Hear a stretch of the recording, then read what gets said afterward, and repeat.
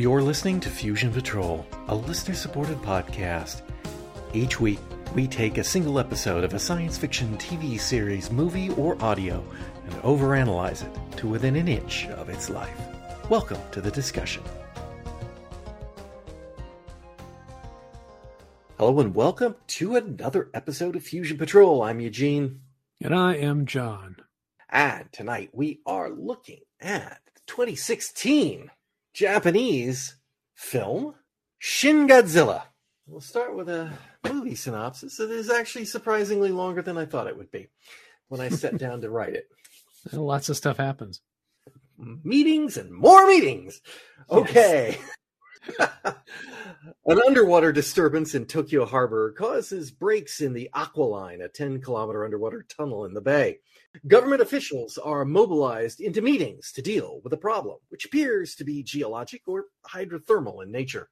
But the situation on the ground is changing rapidly, with reports of some form of marine creature in the bay.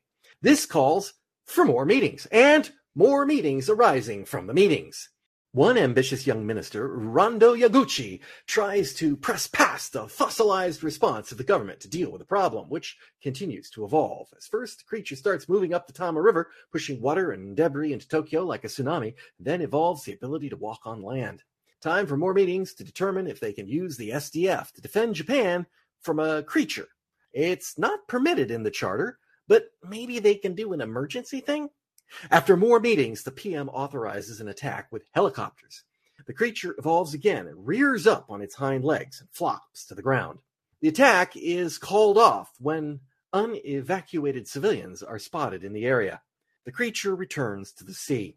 Time for more meetings, more press conferences, more uniform changes, and official ministerial visits to the affected area to survey the damage. Laws are even passed authorizing emergency funds. Yaguchi is put in charge of a special response team. He collects a team of lone wolves, nerds, troublemakers, outcasts, academic heretics, and general pains in the bureaucracy, and sets up a flat organizational structure in order to analyze the situation. They have plenty of laptops, chairs, and photocopiers to deal with the situation. Their analysis indicates that the creature is in some way nuclear. The U.S. wants in on the action for some reason and sent Senator Patterson's young, ambitious, and half-Japanese daughter, Kyoko Patterson, to coordinate with Yaguchi's team.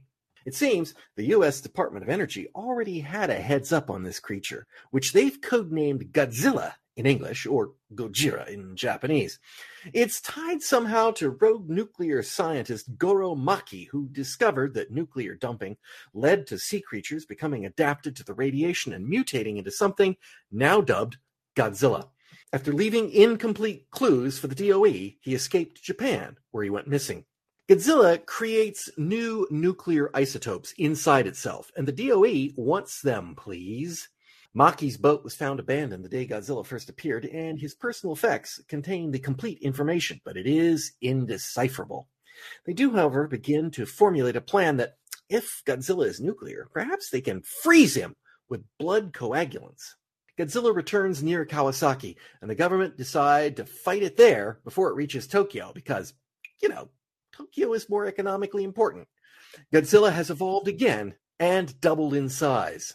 The SDF attacks with helicopters, missiles, tanks to no avail.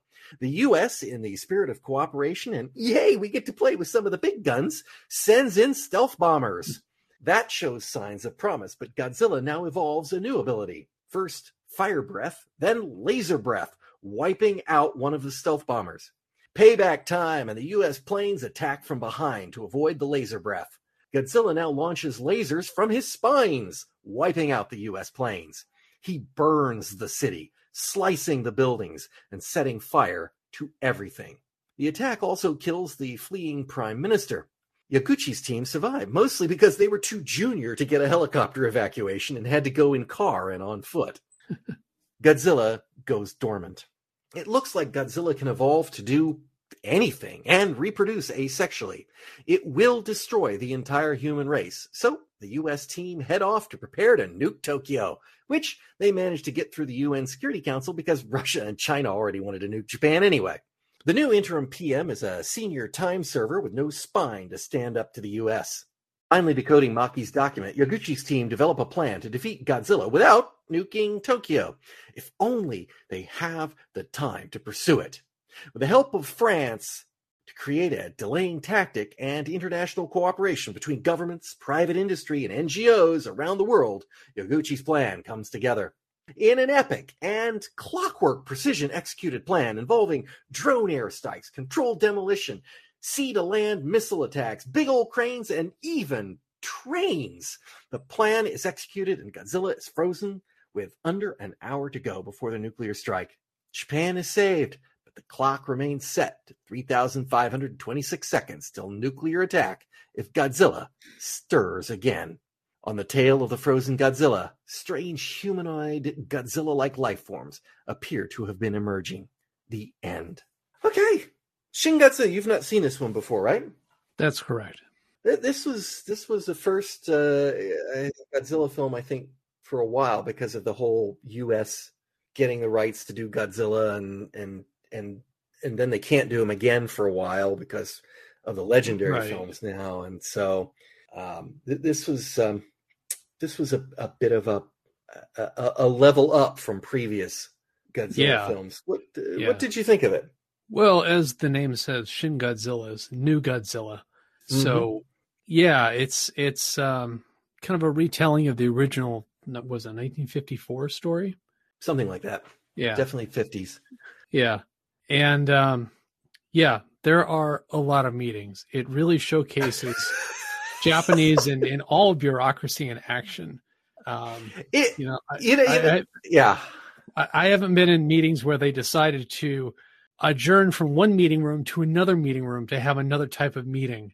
Hasn't been that bad, but they do that. They pause meetings to have other meetings, then they come back to those meetings, then they, different types of meetings. Like you go from a meeting in the prime minister's office to a meeting in the cabinet room, because now the one in the cabinet room has to deal with official like minutes taken and things, and then we have meetings to talk with the experts, and then we've got to have a meeting to discuss what we're going to say at the press conference, and now we've got to go change into our press conference uniforms, and so the original Godzilla film is the nuclear bomb. It's the attack on Japan by the United States. It's an allegory for the disaster of nuclear attack. This is the Tohoku earthquake and Fukushima nuclear disaster. This is big time. Big time. Yeah, they are absolutely trying to say something about Japan and about government response and inertia and all of those things. And and it's not like they aren't efficient. The people doing this stuff are like on it and hardworking and do their work. And it's astounding the work that the Japanese government, the actual Japanese government, has done to render aid in times of disaster like that has been phenomenal. But it's layered in so many levels of bureaucracy, and it's almost like a play is being enacted. Yes, and it's very complicated. They also have very rigidly rehearsed scenarios. Yes, and that's what this is. That's kind of what this is playing off of. If you pick something they knew, like here is an earthquake, they've got that. That's prepared. The teams and everybody, you just activate it and you say go and do it. But one of the problems that they had with the Tohoku earthquake was they had that massive 9.1 Richter earthquake, 2011, March 11th, 2011, I think. Yes. And so just about 5 years before this. And that in itself is a devastating, massive disaster. I mean, it moved the orbit of the Earth. It was so big. And you had that followed up by a massive tsunami. Yes. That, all over the world. Hit the United States. Bounced. I mean, a massive, massive tsunami. And then a nuclear disaster. And Japan's government got some criticism for their inability to roll with that. Yeah. It's like how do we deal with an earthquake and a tsunami and a nuclear disaster? It's they're playing with that here. Godzilla is a rapidly evolving, I mean, literally a rapidly evolving disaster. Yes, exactly. In this film, and every time they prepare a plan, it changes. There's a fantastic scene where one of the nerd troublemaker people, a junior scientist, says, I think this creature is going to be able to walk on the land, and then they talk to the main experts, and the main experts say there is no chance it'll walk on land. So the prime minister gets up there and says, yeah, you don't have to worry about this thing. It's not going to come up on the land. And as he's saying that, an aide runs up to him and whispers in his ear, it's on the land now. Yeah, exactly. It's like, oh, okay. Right. Yeah. And of course, the prime minister is not happy about being made to look like a fool. A liar, he says, but he's not a liar. He's just a fool, right? Right. It's the stereotypical. The last thing a politician wants to be is proven to be wrong, and they'll go way out of their way to avoid that. And for the most part, people see it, say they're wrong, and they just keep denying it. And it's just like, you're just making it worse. No, I'm not. Yeah, you are. Nope. In this case, it really wasn't any. I mean, he admitted it. I mean, he got the news. He said, "Okay, yeah, it's on the land." Yeah, I mean that's pretty undeniable. When you see a big old monster starting to walk on land, you just told me you couldn't. It's like, okay, I guess I can't BS my way out of that one. Yeah. But I also think let's talk about the PM. He is quite risk averse in this, right? I mean, he is the one that has to authorize basically everything that they do, and they are not going to do it until the PM says go ahead and do it. And but they're the ones telling him what needs to be done. So in other words, they formulate the plan, they say here's what we have to do, and then they okay, PM, I need you to say okay. Right, because the last thing that any of those people want to do is be held responsible for what they just did. They can't do the initiative. The buck stops at the PM, but unfortunately, there is an inertia. I had a when I was in Japanese class in college. One of the guys that was in the class was an engineer, and he was one of those engineers that is when you buy some big, incredibly expensive piece of equipment. Oh, he is the engineer that goes with the equipment and lives with the equipment for a year or so. Yes. So that they have a big, expensive equipment, right? Yeah, like a wafer fabrication facility. Yeah, I think it was something to do with a wafer fab or something. I'm not 100% sure what it was. It's been quite a few years. But he was telling this story about how incredibly efficient the Japanese were and how, admirably prepared they could be for things. But he said, we had a situation one day where the things were going wrong. And if they didn't turn the equipment off, it was going to ruin it. Ooh. And it wasn't something that they had rehearsed for because they were going to lose a lot of money if they turned it off. Right. Yeah. So he's there with a team of people working that equipment, and the things go off and he goes, you got to turn it off now. And they couldn't do it. They couldn't do it. They had to call, management. They had to get a team. Man. They had to get this going. And he said there was a Korean guy on the team, and the Korean guy just walked over and turned it off. Now, and he said, and that's the way that, and it's what we see here in this thing. They're not going to take that responsibility. They're going to plan it. And when you say do it, they're going to do it. But it's definitely a satire. This film is a satire and a monster movie in one. Well, there's a Japanese proverb: the tallest nail gets hammered first. Yes. And I think that's a big reason why a lot of people don't want to take that initiative, is that it's like, oh no, I've spoken up. Now I'm going to be attacked or something like that. Yeah. Yeah. Like, so geez, it is, come on, guys. And in this film, there is a lot of we can throw it on America. There's a lot of respect and hatred for America in this film. Oh yeah. In equal measures. You can definitely tell that they have experienced being being an assistant to Japan or to America in lots of things. But there's like one of the ministers says the Americans admirably favor the capable instead of the, what was the exact words he said? They favor the capable instead of the basically time servers. The seniority, that was it. They favor that's right. Ability instead of seniority. And he literally says they admirably favor the, which, in this case, he's kind of referring to Kyoko Patterson, that she's a real, there's a lot of ambitious young people in this show that they're like scheming to be basically the president of the United States and the prime minister of Japan. Right. And exactly. the Yaguchi is the protege of Akasaka, I believe. And he's an advisor to the PM, and he's ambitiously trying to be the PM, right? Of the country. Dealing with a guy that says, "I'll help you out, but you have to promise me a cabinet position when he becomes." And then PM. There's that guy, and that was the lower guy under Yaguchi. That's right. It's party secretary. That's what he wanted to be. He wanted to be party. Yeah, he wanted to be party secretary. Yeah. So we've been talking about the politics of this thing, and I will tell you that this film was a lot longer when I was trying to take notes and watch this film.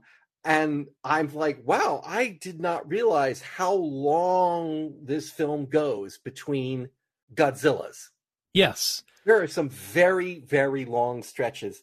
And I'm not opposed to that because, like I say, I laugh at the stuff when they're just shifting from meeting to meeting to meeting. And, that's funny. That's funny. And they even know it. They talk about it in the hallways about how stupid it is. They do it, but they do it anyway. Like, oh, go get my blue overalls for this situation. It's just like, exactly. wow. I have to go put my emergency costume on. Yeah. Yeah. Which, is completely true, because if you ever see Japanese bureaucrats, politicians at any sort of like an event where there's any sort of an emergency or anything like that, they are always wearing their specialized uniform. It's like, and they're kind of like jumpsuits.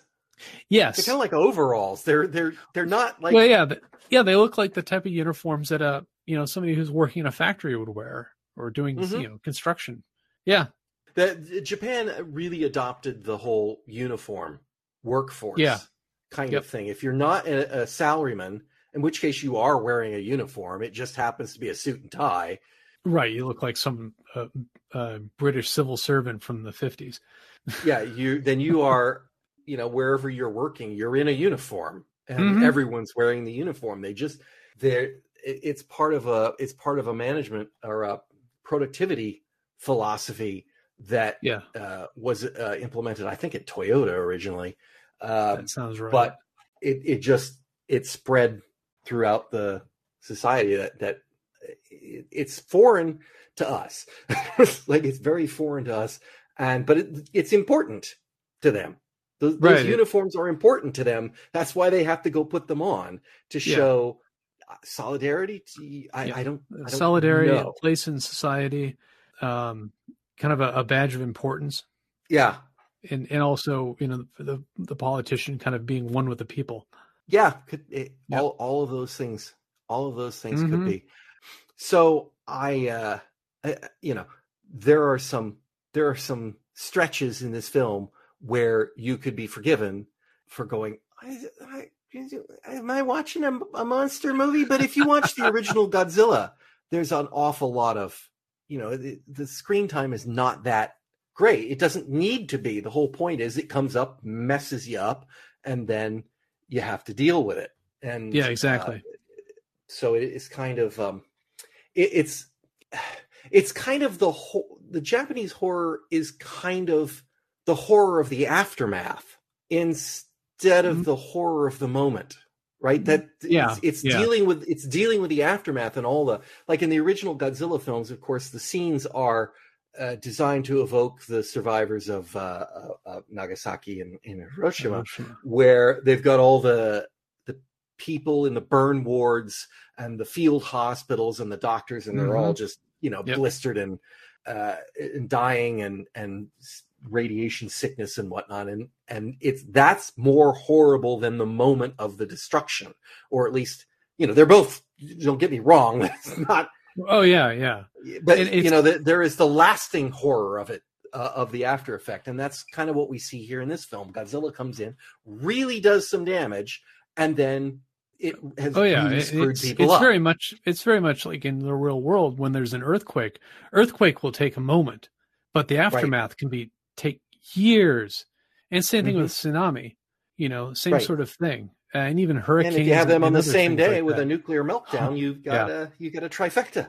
Yeah, exactly. Oh boy, that's a bingo card that's completely filled up. Yeah.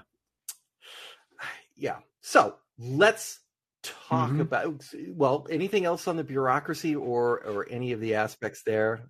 They really go out of the way to show just how dedicated the government workers are, though. I thought that was nice. And I guess this is partly bureaucratic. It's kind of political. There is a very strong message of Japan should be stronger that goes through this. And there's a sense of big team. Time. Yeah. Huge sense of team. And they're all working towards not just dealing with the Godzilla thing, but I think there's also kind of a, we're a major power in the world, and maybe it's time for us to step away from the shadow of our past and kind of let us call the shots and not just let the Americans call the shots for us all the time. Well, fair enough. Yeah. But, and since, I don't know if it's since this film was made, but I know that there has been a strong the Japan SDF. Everybody should know what the SDF means. That's the Self-Defense Force, the Japan Self-Defense Force. It is Japan's not army, not military. It's their self-defense force. Yes. It's their jet fighters and it's their navy ships and their tanks. But they're not army, they're not navy, and they're not Marines. They're the self-defense force. They're definitely not in their constitution. Equipment that we've given them. They've actually licensed F-15s and they call them the F-2s and all sorts of stuff like that. But I believe at the level of the Constitution, they can't have a military. Yep. And there is a charter for the SDF, and it can only be used in very, very restrictive situations. And I think it's interesting because, in most of the Godzilla films, Godzilla shows up and out comes the tanks, right? There's no discussion of it. Now there's Gamera, Guardian of the Universe, came out in the 90s, which I do recommend anyone who's interested in kaiju films to catch that one. I think it's the 90s. It was a reimagining of the Gamera line. And in that, there is a long discussion for a movie of that sort, discussion of, can we even use the self-defense force? Which is also in this film, because you can't. Yeah. Oh, yeah. The self-defense force can only be used to fight an aggressor nation that is attacking Japan. And, there's a scene where they're in a meeting and there are a bunch of people plowing over the documents for the SDF going, well, but, maybe can we use it against the living creature? No, we have to use it against a nation or nation state. And they're just like, section this, section that says, no, we can't do it unless it's this. And they're tied, right? They're stymied here. They've never foreseen a giant creature coming up on land and that they needed to fire missiles and stuff at it. And so they get the PM to put out some sort of an emergency situation that they're going to, and he's likely to take the fall for this. Yeah. They admit it. It's basically an illegal action, but we're going to do it because they have no alternative. They have no alternative. And they can't call in the U.S. because the U.S. treaties say we can only help you if you yourself are fighting. So if they can't mobilize the SDF, the U.S. can't help them. They can't call in the military because that's one of their first things they do. Let's just get the U.S. to come in and bomb the thing. Thank goodness they had capable bureaucrats. Yes. But once they get the SDF involved, then they can get the U.S. to send in the stealth bombers and stuff. And they're all happy to come in and use the toys. Oh, yeah. I may be reading some of that in a little bit. But yeah, it seems the U.S. seemed pretty willing to start sending stuff in when Japan asked.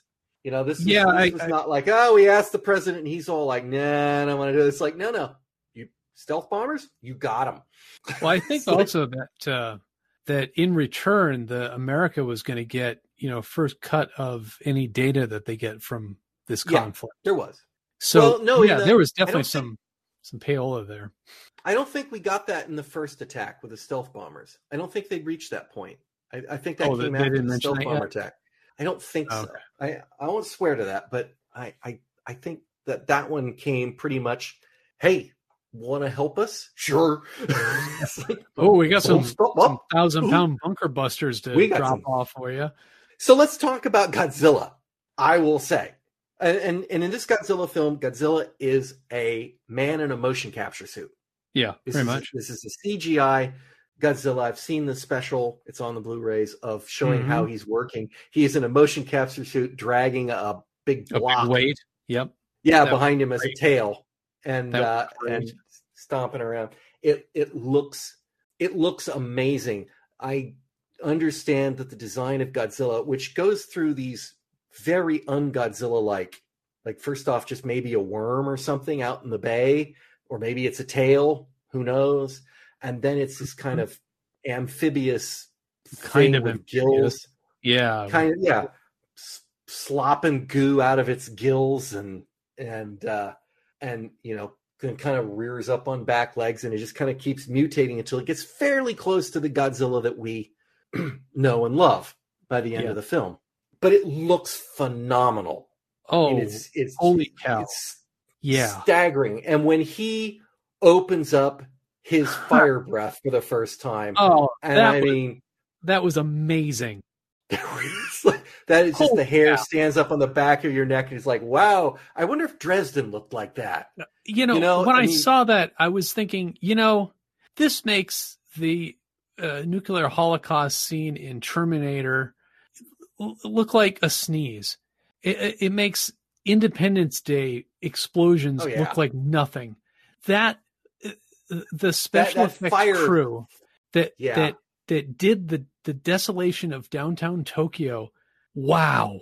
It man, phenomenal. It was just amazing. Yeah. The oily fire that spread out while he was blasting through the ground. Yeah.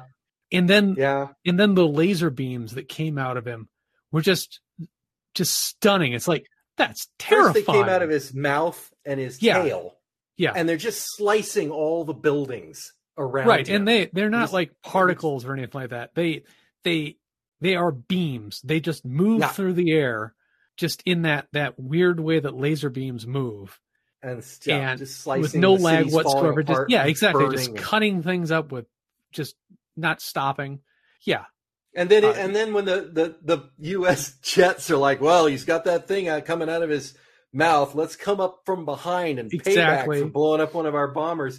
And he just kind of bends forward, and then every spike on his back fires a laser out of it. Yeah. And he's just slicing those giant bombers laser. Up, whatever. Tiny hedgehog of death. Yeah, exactly. Yeah. That was and they amazing. later point out that he's got some sort of naturally occurring passive radar, which is how he is able to detect these. Like, there's a later scene where lots of bombs are dropping on him from drones. And I mean, he's just wiggling those things around and just destroying them. Well, there's a shot where they had some sort of a UAV that was going through the city getting reconnaissance stuff, and then it just quits. And that's, Godzilla has destroyed it automatically. Yeah. So he's got this early warning defense system that just gets everything. It's good to see that Godzilla still has his war on trains, but the trains fight back. I want to come to those trains in a bit. But I would say the scene where he burns Tokyo in the middle of the film is worth the price of the admission to the film. Yeah. It's just so beautiful. Yeah, in it's a destructive sort of way. And the scenes when he first comes on land, where he's just kind of he's sloshing just the water, pushing water and everything in front of him, the boats, the houses, everything, cars, just like a tsunami. Exactly. I saw that and it's like, I wonder if the guys who were working on this had trouble sleeping after doing these shots. When they saw the completed work, it's like, wow, that looks just like what killed lots of people a couple years ago. That's really scary. It was exactly horrendous. Like that. It looked exactly like the footage everyone saw of that unstoppable tsunami, that wall of water encroaching the city and destroying it completely. There's a shot with a guy running up the street and the water. You say water, but it's really debris in water. So it's just like pushing a massive everything, buildings and stuff. And that guy running up the street, it's just following him. And I don't think we see whether he gets away or not. But no, I don't think he does. We don't see him get killed. But I think they cut the scene out before it catches up to him. But yeah, and there was a scene where a family is trying to get their kid. Like a jacket or something like that, get them out so they can escape their high rise that they're in, and then it gets pushed over. Yeah, it just gets pushed over, and you see them sliding towards the other death. Yeah, exactly. It's like, wow. Oh, yeah. Okay, oof, man. It's it's a heck of a spectacle. When Godzilla's on his rampage. And so they have a first attack that's ineffective when he's in the city and he starts coming active again. They come in with the helicopters. And I love the fact that they have this, we'll come back to it. They have this plan, right? We'll start by shooting. We're going to shoot him in the head and we're going to shoot him in the legs because there is radiation in his body proper. And we don't want to, whatever it's going to happen. Him or kill him, one of the two. And they're very, very precise. They're machine guns from the choppers, head. Missiles from the choppers, head. Eventually, they come down from the tanks. The tanks are firing at his legs. And every shot fired hits. Yep. And it makes there are no misses, nothing, and it does not do one thing. I have my notes, no effect. No effect. The only thing that made any effect was the bomb from the stealth bomber.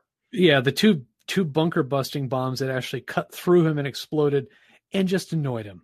Yeah, he kind of burst out blood and goo and stuff like that, and he just turned around and wiped him out. Yeah, and then he started. And he wiped out the tanks and the base with his tail, and it just it was threw a bridge on them. Yes, that's right. It was a bridge. Yeah, he threw a bridge on the command base and on the tanks. Yeah, It's like it was the classic impotence of the military fighting Godzilla, except this time the military seemed competent. Yeah, and exactly. There was nothing they could utterly do. Ineffective. Yeah, you know what? And I think if they would have nuked Godzilla, dropped an atomic bomb on him, he just would have stood up like a Martian war machine and just kept on going. It's a good question as to whether or not he would have not. He was damaged by the bunker busting bombs, so maybe burned him down. But who wants to find that out by nuking Tokyo? Yeah, exactly. Well, Russia and China, for starters. Oh, yeah. Wait until he gets to Yokohama, then do it. There's already a move in the United Nations from Russia and China to actually bring in the nukes and stuff. And it's not until the Americans find out that, I forgot what it was. Oh, that he could reproduce asexually. And then they're like, yeah, we better go use our nuclear wisdom to save the day here. I think those are their exact words. Our nuclear wisdom. I'm just hoping that's just really clunky, awkward English dialogue that they. Yeah, I hope so too. Yeah. But okay, the trains. Yes. The final battle. It's not called the Yaguchi plan, but it's the Yaguchi plan. It's named after something else. Godzilla is dormant. They're waiting to nuke him. He's beginning to come back, and of course they've got to implement this plan. The idea is to take Godzilla down and pump him full of these coagulants, which, based on their analysis, that if they can slow his blood down, he will freeze. Right. Not quite sure I understand that, even that to this part moment. But is pure hand wavium, if you ask me. I think that's my only real flaw in this film. I think they tried. I think they tried to make the argument for it. It was something to do with the fact that he didn't actually consume nuclear material. He created nuclear material. And all he needs is oxygen and water. And so it was something about the way that they tried to argue that if they could stop his blood from circulating, then he would freeze up because of the processes going on. But I didn't understand it, and it may have been bumped up in subtitles that were also showing what brand of photocopier they were using or something. I don't know. Yes. It was a little confusing. It's like maybe coagulant's not the word that they meant. Maybe they meant a blood freezulant, but they don't have a word for that. Or I don't know. But I cheered the first time I saw this film. I cheered the moment they sent in the bullet trains. Yep, that was a good idea. Send in the diversionary trains. You're like, what? And then 2 Shinkansens are barreling down the tracks right at him. They must have loaded those things with explosives too, because they blew it up real good. They blew it up real good. And then let's see, what did we have after that? I have this whole thing written down. They do a diversion for the bullet trains. And that kind of gets him moving. And then the U.S., who is still helping out. And by the way, they make a note of it, is that there's a lot of people in the U.S. military, the Marines and the Army and whatnot, who are volunteering for this mission. Yeah. So, it is, they're trying to also go with, this film is also talking about improving international ties and working together beyond borders. So they're not just picking on the Americans, but they are also giving them some credit for being helpful as well. So anyway, they send in our UAV drone attacks, like we're, bombing civilians elsewhere. We're in Afghanistan and places, and they try to bomb the heck out of Godzilla, and he lasers them. And so Drone Wave 2 comes in and he lasers them, and Drone Wave 3 comes in. And I mean, they're just sending in thousands and thousands of drones. And by the time he gets to Drone Wave 5, he burns out his atomic power, his laser. His power is depleted. Back to fire. And then he goes to tail and mouth, and Drone Wave 6 comes in. And that finally, they're just using the drones, nothing more than diversionary tactics just to for deplete attrition. His power. Yep, and exactly what they'd be used for. They blow up the buildings around him, and they that fall was great. On him. Yeah. Oh, that was great. It's like, that's impressive. That's impressive. They felled the buildings like trees. And then the destroyers at sea bomb the other buildings around him that weren't bombed, so they fall on him to bring him down, to topple him, so that they can bring in this fleet of. And then they bring in the other train bombs, other suicide trains, the commuter trains. Yes, the commuter trains get in on this too. Some payback for those guys. It's like, and they're just executing this thing like clockwork, right? Yep. They have just got this thing out and this plan, and here we are, and we are executing it. And that brings Godzilla down again, because I think he started to stand up, and they got him down a second time. And then the cranes come in, and they're pumping the coagulant into his mouth with these giant high pressure cement cranes for like doing cement work on top of skyscrapers. Yeah, and they're pumping the coagulant, and they have to bring in 2 teams of that because the first team is wiped out. Godzilla completely wiped out. Just whoosh. Oh, they're all gone. Wow. Yeah. Bring in the second and third wave, and they've got a second and third wave of cranes. Yep. And it's really is it's I'm gushing over it because it's such a great sequence. It's my favorite sequence. That and the fire sequence are my absolute favorite moments in all Godzilla films ever. They really are.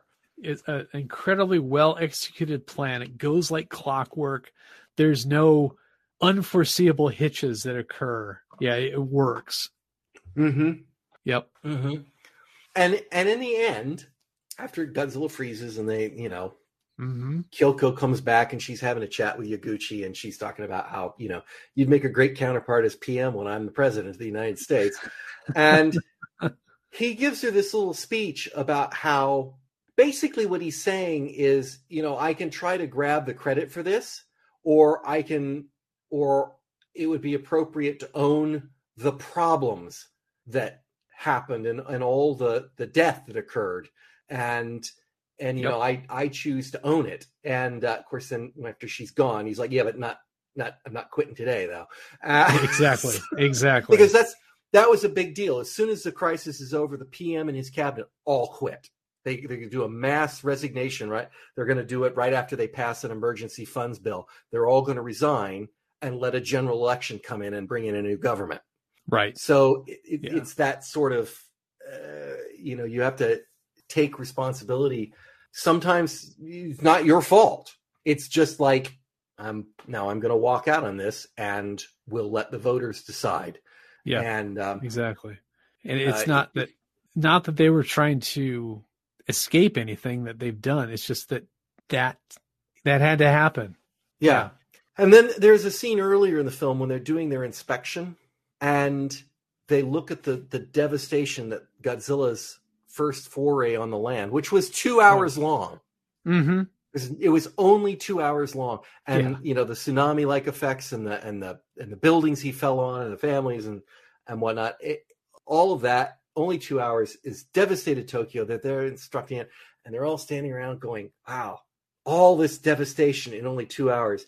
And Yaguchi says to someone else, he says, "I see that we had 2 hours to stop this, and we didn't manage it." Yeah. And it's we now subsequently in the film, we know they couldn't have stopped it, even if they'd been able to mobilize the SDF and get in there and fight it, but, or probably couldn't have.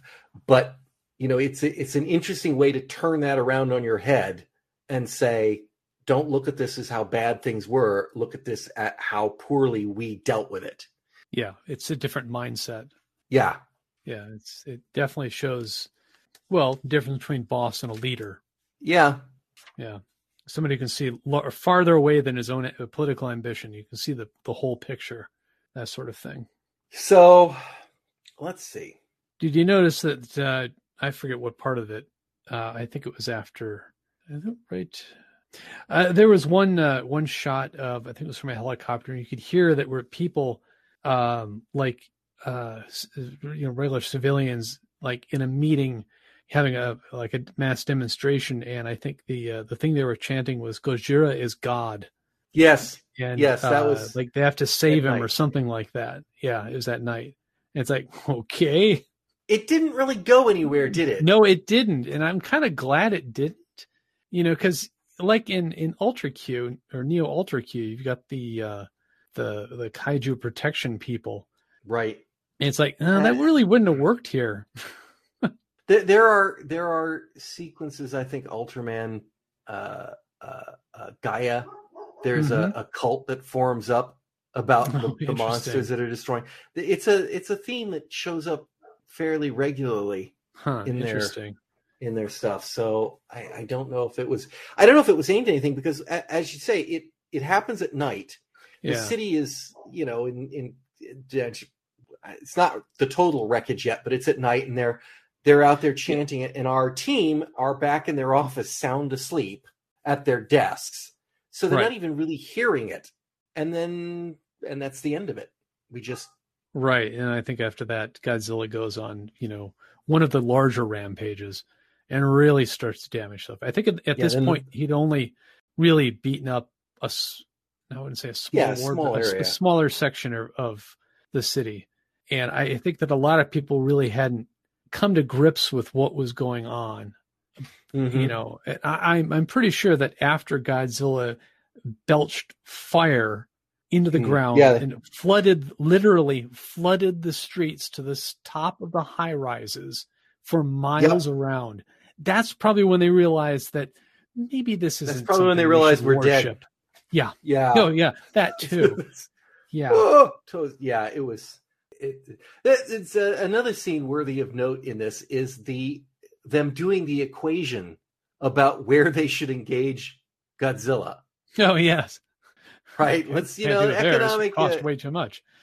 Yeah, the economic impact of damaging Tokyo is far too worse. Let's take out Kawasaki. Exactly. It's like, okay, well, it's like, Yeah. it's kind of dark humor, but on the other hand, surely you do have to sit there and make a decision as to where you're going to try to. Presumably, you'd be trying to minimize the loss of life, which you could argue if it's less densely populated, then you might be minimizing it. But that they're talking about the GDP and the economic growth of the area. The economic damage done by this would also be an issue. And you kind of have to look at all aspects of the problem. So it's a very complicated issue. Another thing that I want to bring out about the film that I also love is the soundtrack. Oh yeah, which is by I'm putting this in the air quotes. It's by Shiro Sagisu, who did the soundtracks for Neon Genesis Evangelion, and he incorporated both the soundtrack of Neon Genesis Evangelion. Yes, these guys are also part of that team. Like the directors are from that as well, and he incorporated music from that and the classic Akira Ifukube films, Godzilla films of the day. And so there's a lot of the old classic Godzilla march and which just perfectly fit. Yeah, he did a great job of mixing it in. Yeah. And they had the classic Godzilla roar. Oh yeah. That was awesome. First time he did that was just after he managed to get up on his hind legs. Yeah, after his first, or I guess that would be his third form. He just started to turn into. So, yeah. His arms sprouted out from the nubs, and he actually screamed. Yeah, but as you do when your arms sprout out from nubs. Oh yeah, that must have stung like crazy. Scream. Yeah, there's not enough Bactine for that. Yeah. Yeah, so it's a good soundtrack. They used the original mono tracks from the original show. They've cleaned them up some, or movies. They wanted to use stereo versions, but they couldn't. I guess it didn't work out the way they wanted to, so they just went ahead and used the mono soundtracks from the originals. And they have released the soundtrack to this. If you want to pick it up, it was apparently a pretty good seller because it's almost like Godzilla's greatest hits. There's a little bit of Rodan and King Ghidorah in there as well, which particularly in the end music, and I kind of wonder, it's like, are they telling us Rodan or Ghidorah is coming, or is that just they liked it? It's like, I don't know. Well, for the sake of Tokyo, I hope that they just liked it. Yeah. I can only imagine what King Ghidorah, their version of King Ghidorah, could do. It's a good film. If you like Godzilla films and you haven't seen Shin Godzilla, you really missed out on one of the best of the bunch. Certainly, it's hard to argue with the classic nature of the original one. The original one in Japanese, not a lousy American version that they did, but the original Japanese version. But I can't think of another one that comes close. Well, yeah, I can't think of another one that comes close. Godzilla, the newer Godzilla versus King Ghidorah from the 80s, I think it was pretty good, but not on this scale. This does not strike me as the kind of film that you can have a sequel to. It really, it ends with the threat of America bombing Tokyo out of existence. Mm-hmm. If Godzilla ever starts to move again in an hour. Like I can picturing somebody back in the US on that button. Well, your job is to sit here on the Godzilla button, and if he moves, flip that switch. It's all pre-programmed. Don't worry. Yeah, exactly. There's the script. It'll be run. Don't worry about it. Yeah, just key in the password 0000, and off it goes. Mm-hmm. So yeah, it's kind of. I mean, what would they do with Godzilla as he sits there, or actually lays there? I guess. No, he was standing. He was standing. Yeah, he's standing up like a big statue. Would you try to build around him? Yeah, build around him. Oh yeah, that's a good idea. What's in the basement? Don't look. Don't ask. We put a big thing over him like we did the Chernobyl reactors. Exactly. Yeah. A giant cement. Yes. We should definitely mention the tail. The tail is creepy at the end. Gonna get to that. Yeah, that I'm wondering if that might have been like, here's where other kaiju come from. Well, I think he was about to spawn babies. Yeah. Yeah. And they were going to be of a different type. They were going to be more human-like. Human-like, yeah, exactly. They still had the fins and stuff, but they were definitely they had a lot of look to the kind of alien. Yeah, you could see spines and skulls and things that look like probably humanoid arms. It's like that clawing up. You're right. Yeah, that would. Oh boy, good thing they got him when they did. Yeah, another few seconds and it would have been too late. Oh, a nice thing about the radiation that he was spewing, since it's a new isotope, it has a 20-day half-life, so it won't render downtown Tokyo completely unlivable for hundreds of years. I think they said in 3 years all the radiation will be gone. Yeah. So, yeah, wow. Go back in and rebuild Tokyo. So, yeah, it's an interesting film. It's an interesting film. Yeah, if you ever wanted to know what it would be like if Godzilla rampaged through a city and you wanted to understand what it would be like from the actual people who run the city, this is your movie. Yeah. Anything else? I think I exhausted my gushing. I'm still in shock and awe about the devastation that they portrayed on the screen. Yeah, it's gads above the legendary films. Oh yeah, and if you've watched other Godzilla films and thought, oh yeah, it's just a guy in a rubber suit, whatever. No, see this film. This is so different than those. It was very controversial that he wasn't a man in a rubber suit. I understand that, but I think in this case, it's completely acceptable that they went with CG. Well, they went with motion capture CG. Right. So at least, it's a guy in a suit with computer-generated Godzilla bits. Exactly. So, yeah, it's just amazing. I look forward to these guys doing something else in the future, which I will say they are doing Shin Ultraman. Oh, really? Which I thought was supposed to be out this year, but I think there may have been some sort of a pandemic or something that slowed it down. Yeah, something that's caused it. Shin Kamen Rider. There are trailers.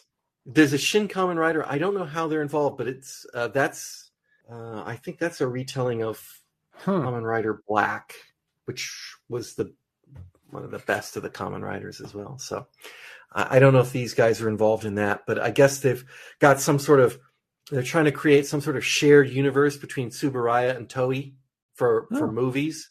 So Shin Godzilla, Shin Ultraman, Shin Kamen Rider, it's all going to be some sort of Marvel shared universe thing for these guys. So, well, I think there was at least one Ultraman versus Godzilla type movie before in the past, wasn't there? I'm thinking of Jet Jaguar, aren't I? Jet Jaguar was meant to look like Ultraman. That's right. Yeah. I think that's Megalon, if I'm not mistaken. I think that's Godzilla versus Megalon. Right. Don't quote me on that. I think it's Megalon. There was another monster in there. That's right. And well, it could be a very interesting combination there. Well, okay.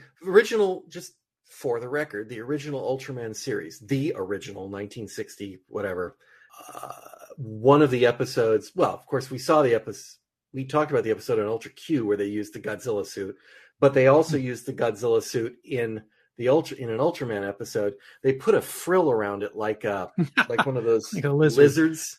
Yeah, and it's a phenomenal scene where Ultraman's battling with him, and he grabs that and he rips it off of his neck, leaving this bloody scar. And then he holds it up and he taunts him like a bullfighter. Wow. Yeah, it says a lot about Ultraman. He's a jerk.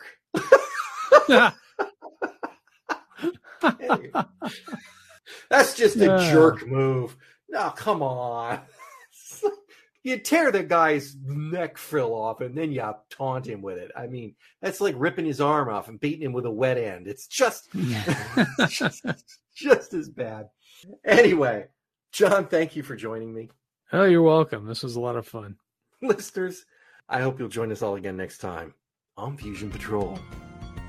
Thanks for listening.